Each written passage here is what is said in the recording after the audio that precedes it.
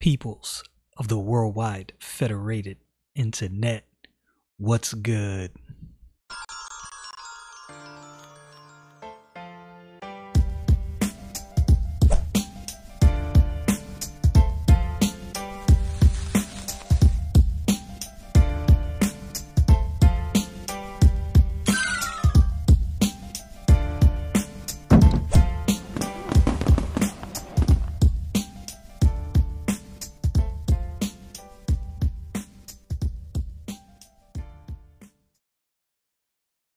Excuse me if I appear as though I am low energy today. Today was one of those days where, coming in to record the video, I was just like, man, what is going on? It's one of those low energy days. But anyway, when I woke up this morning, something that I was thinking about was, been reading through the book of Jonah and amongst, other things, reading in my Bible. But sometimes when you read and listen to a book over and over again, you start to think about things that you didn't really consider your first time through. And that's the beauty of reading through a book several times. Many people believe that, you read through a book in the Bible, you get through it, you study it, you move on, you don't come back to it. And there's a lot of small things that you miss, and I'm learning. So one thing I thought about is, anybody who's been saved for any length of time, you've heard arguments concerning things in the Old Testament from atheists, agnostics, or what have you. And one of the arguments that's always brought up is, well, why did God do this to these people or this to these people? And what people try to paint the picture of is just an angry God. Listen, God is 100%, and I've said this before, love, 100% mercy, 100% grace, 100% judgment, all at the same time. And that's something that it's hard for people to wrap their brains around. And because it's hard for people to wrap their brains around this, they look at things in the Old Testament, or they might look at a story without really looking at what was said and looking at what was done. And so I want to show you something that I noticed as I was going through the book of Jonah and thinking about some things in there. So anyway, let's get to this. So in the book of Jonah, chapter 1, I'm going to read verse 1 down to verse 3. Yeah. Now the word of the Lord came unto Jonah, the son of Amittai, saying, Arise, go to Nineveh, that great city, and cry against it, for their wickedness is come up before me. But Jonah rose up to flee unto Tarshish from the presence of the Lord, and came down to Joppa, and he found a ship going to Tarshish. So he paid the fare thereof, and went down into it to go with them unto Tarshish from the presence of the Lord. So God wanted Jonah to go and preach to Nineveh, preach to them against their wickedness. He had some things he wanted Jonah to say to Nineveh. He wanted him to deliver a message from him. And Jonah fled from the presence of the Lord. Oftentimes when I read through these verses, I laugh to myself, not necessarily laughing at Jonah, and not actually laughing at Jonah at all, actually laughing at myself, because we think we can escape the presence of God. We all have thought that at one point. Even though you may not admit it, we've all thought that at one point. Something that really caught my attention as as I read through this, is Jonah fled from the presence of the Lord and nothing happened. Now you might be thinking to yourself, well, what do you mean nothing happened? Yeah, exactly. Nothing happened. God didn't strike him dead right there. God spoke to Jonah and said, I have a message I want you to deliver to Nineveh. Jonah fled. Instead of going straight to Nineveh, Jonah fled. Nothing happened to him. I'm going somewhere. But let that sink in. Verses 8 through verse 10. Then said they unto him, so Jonah was in the ship, and God sent a great wind. The sea was tempestuous. The men in the ship cast lots to see whose fault this was. The lot fell upon Jonah. So they were like, where you from? What God do you serve? What is going on? This is all your fault. Then said they unto him, tell us, we pray thee, for whose cause this evil is upon us? What is thine occupation, and whence comest thou? What is thy country, and of what people art thou? And he said unto them, I am an Hebrew, and I fear the Lord, the God of heaven, which hath made the sea and the dry land. Then were the men exceedingly afraid, and said unto him, why hast thou done this? For the men knew that he fled from the presence of the Lord, because he had told them. So Jonah explained to them everything that happened, and they're like, yo, why did you do this? You brought this evil upon us. But in verse 17, this is for me, what's very interesting. Now remember, Jonah fled, nothing happened to him. Jonah gets in this ship. The sea is very tempestuous. The dudes are afraid. Jonah was fast asleep while all of this was happening. Very interesting.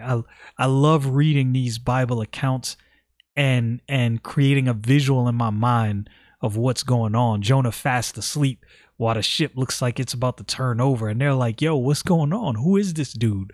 Where is he from? In verse 17, so they cast him in. Now remember, the sea is very tempestuous. It's raucous out there. They threw Jonah into the sea, and the Bible says in verse 17, now the Lord had prepared a great fish to swallow up Jonah, and Jonah was in the belly of the fish 3 days and 3 nights. Now we all know this is a prophetic picture of the Lord Jesus Christ, and the Lord Jesus Christ made reference to this in the Gospels. But here's what I want you to think about. Jonah disobeyed God, fled from the presence of God as though you can escape God. Like that's, it's pretty funny. But like I said, it's funny because I think about myself, right? Think about every time you sinned or you've done something you weren't supposed to do. And let's say you do it in, or you try to do it in secret. You try to keep it from everyone as though God is not watching every move you're making. Pretty hilarious. We are all the same way. You can look at Jonah with judgment, or you can look at Jonah and see yourself. And that's what I see myself in Jonah's rebellion. Here's the thing. God didn't strike him down right away, right? He got on a boat. The sea was topsy-turvy. God didn't strike him down there. They tossed Jonah overboard. He told him, he was like, yo, toss me overboard. Everything will be cool. Jonah didn't drown. I don't know how far out to sea he was. I would assume he was pretty far out, right? So at this point, Jonah's probably thinking to himself, toss me over. I'm going to die. It's all good. You guys will be safe. The Lord prepared a fish, swallowed Jonah. Jonah was in the belly of the great fish. Some people say it was a whale. It's a possibility. The Bible doesn't say exactly what kind of fish it was, just said it was a great fish. So Jonah was in the belly of this fish 3 days, 3 nights. So he didn't die. Again, remember, he has fled from the presence of the Lord. God told him to do something. He didn't. He went the other way. He tried to do the exact opposite. Now, in all this, Jonah's still not dead. I wanted to point to something else, right? So let's go to the book of 2 Samuel. There's a verse I'm going to read in the book of Jonah, but I don't want to read that verse just yet, because you will probably get an idea where I'm going if I read that verse right away. 2 Samuel chapter 11 and verse 2. Now, for those of us who are familiar with this story, David was out the war, came back. He's in Jerusalem. He walks out to the roof. He sees this gorgeous woman, and I'm gonna read verse 2. And it came to pass in the eventide that David arose from off his bed and walked upon the roof and of the king's house, and from the roof he saw a woman washing herself, and the woman was very beautiful to look upon. Now, right here, David had a chance to go, you know what? Let me check this thought. God, this woman is beautiful, but I shouldn't be looking upon this woman, so forgive me. That didn't happen. In verse 4 and 5, and David sent messengers and took her, and she came unto him, and he lay with her, for she was purified from her uncleanliness. And he returned, and she returned unto her house. And the woman conceived and sent and told David, for the woman conceived and sent and told David and said, I am with child. So David looked on a woman. Right there, he could have checked that. David laid with her. She bare a seed. Right there, David could have said, all right, God, I completely botched this up. This was completely wrong. I repent. Forgive me. That didn't happen. So look at verse 6 to verse 8. And David sent to Joab, saying, send me Uriah the Hittite. And Joab sent Uriah to David. Uriah is Bathsheba's husband. And when Uriah was come unto him, David demanded of him how Joab did, and how the people did, and how the war prospered. And David said to Uriah, go down to thy house and wash thy feet. And Uriah departed out of the king's house, and there followed him a mess of meat from the king. But Uriah slept at the door of the king's house with all the servants of his lord, and went not down to his house. So David was pretty much trying to get Uriah to sleep with his wife to cover up what he did. Now again, still, David has time and space right here to say, you know what? I slept with your wife and she's pregnant, and I repent before God. I have done you wrong. I have done God wrong. And who knows what would have happened from there. That's not what happened. So the Uriah, he didn't feel comfortable. Men are at war and he's home relaxing. So he was like, I'm going to sleep here with the servants. I'm not going to enjoy myself while there's men out there at war. Verse 13, and when David had called him, he did eat and drink before him, and he made him drunk. And at even he went out to lie on his bed with the servants of his Lord, but went not down to his house. So clearly, Uriah appears to be an honorable man. He's like, yo, it's dudes out there fighting in the heat of the battle. I'm not getting ready to enjoy myself here while a fight is going on. This is not fair, right? So again, David had ample time to say, all right, Uriah, look, here's the deal. I'm repenting before God and I'm asking you for forgiveness. This is what happened. I lay with your wife. She's pregnant. Still, nothing happened, right? So in the book of, I'm not going to read the whole thing, but in the book of 2 Samuel chapter 12, we see where the prophet Nathan comes to David and judges him or pronounces judgment from God on David. Interesting story. Go read it. But this is what I want you to see throughout all of this. Now, I'm getting somewhere with this, so bear with me. So I'm going to go back to Jonah, to the book of Jonah, chapter 4, and we're going to read verses 1 through verse 2. And you'll understand exactly where I'm going, or you might when I read these verses. But it displeased Jonah exceedingly, and he was very angry because the people of Nineveh repented, and God turned his anger from them.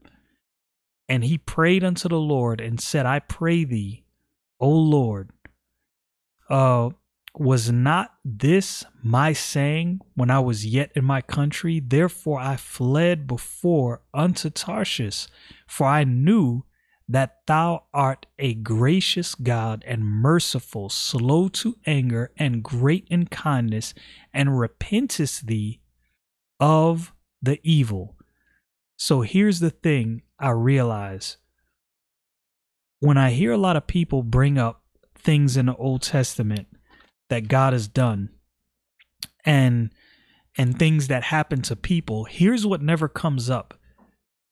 God gave a commandment. God instructed these people to do something. They didn't do it.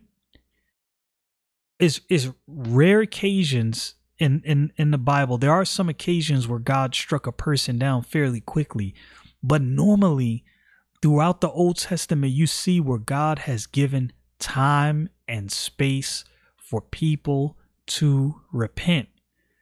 Here's what's funny. When people bring up God's judgment in the Bible as though this discredits God, it's pretty hilarious. What they never focus on is what happened before that judgment. If you read many of those Bible accounts, normally what happened before that judgment is God gave time and space for people to repent. Over and over again, God gave time and space for people to repent. But all people focus on is the judgment that came, not giving no focus and no attention to the fact that God gave time and space for people to repent. And this is the thing. Jonah knew that God was gracious and God was merciful and slow to anger. People mix up two things. People believe that they can do whatever they want and nothing will happen because they're conflating two issues. They're conflating God being slow to anger with lack of judgment. Sadly mistaken if you do that. And vice versa, people who criticize like atheists, right? Who criticize God using the Old Testament. What they don't focus on is, what about all that space and time that God gave these people to repent? God told them to do something. They violated clear instruction. God did not strike them down right away. God gave them time and space to repent. When you look in the Old Testament and you look at the story of Sodom and Gomorrah, right? A lot of people explicitly focus on God raining down judgment, which definitely happened. Here's what I think, and this is not something that I can necessarily prove, but the Bible says that Lot was a just man. It says this in the New Testament. I'm not saying Lot was a perfect man, but clearly these people had to see Lot as different. Clearly they had to see Lot lived his life a different way. Now I'm sure that Lot did some things he had no business doing. That I think it would be foolish to assume he didn't. But I'm also sure that these people probably saw, yo, Lot lives a kind of different life. Like, what's going on with this dude? So even in God's judgment of Sodom and Gomorrah, he at least gave them something, and they had time and they had space to repent from what they were doing. And they didn't. God brought down judgment. I think many of these people who make this case or try to make this case to discredit the Most High God of heaven and earth, and they cite these verses in the Old Testament and cite these Old Testament accounts, they never focus on that time that God gave these people before these things happen. And you see this play out time and time and time and time again. I think sometime when people bring up things in the Bible or things about God, or when people try to discredit God, we need to spend some time in our Bible thinking through these things. Because in a situation like this, if you think this through, it's like, well, wait a minute. No, actually, what we see here is a very merciful God having mercy, giving people time and space to repent. They don't take that time and space to repent, and then God comes down in judgment. It's their own fault. They have no one else to blame but themselves. Y'all know what it is. Stay frosty, people.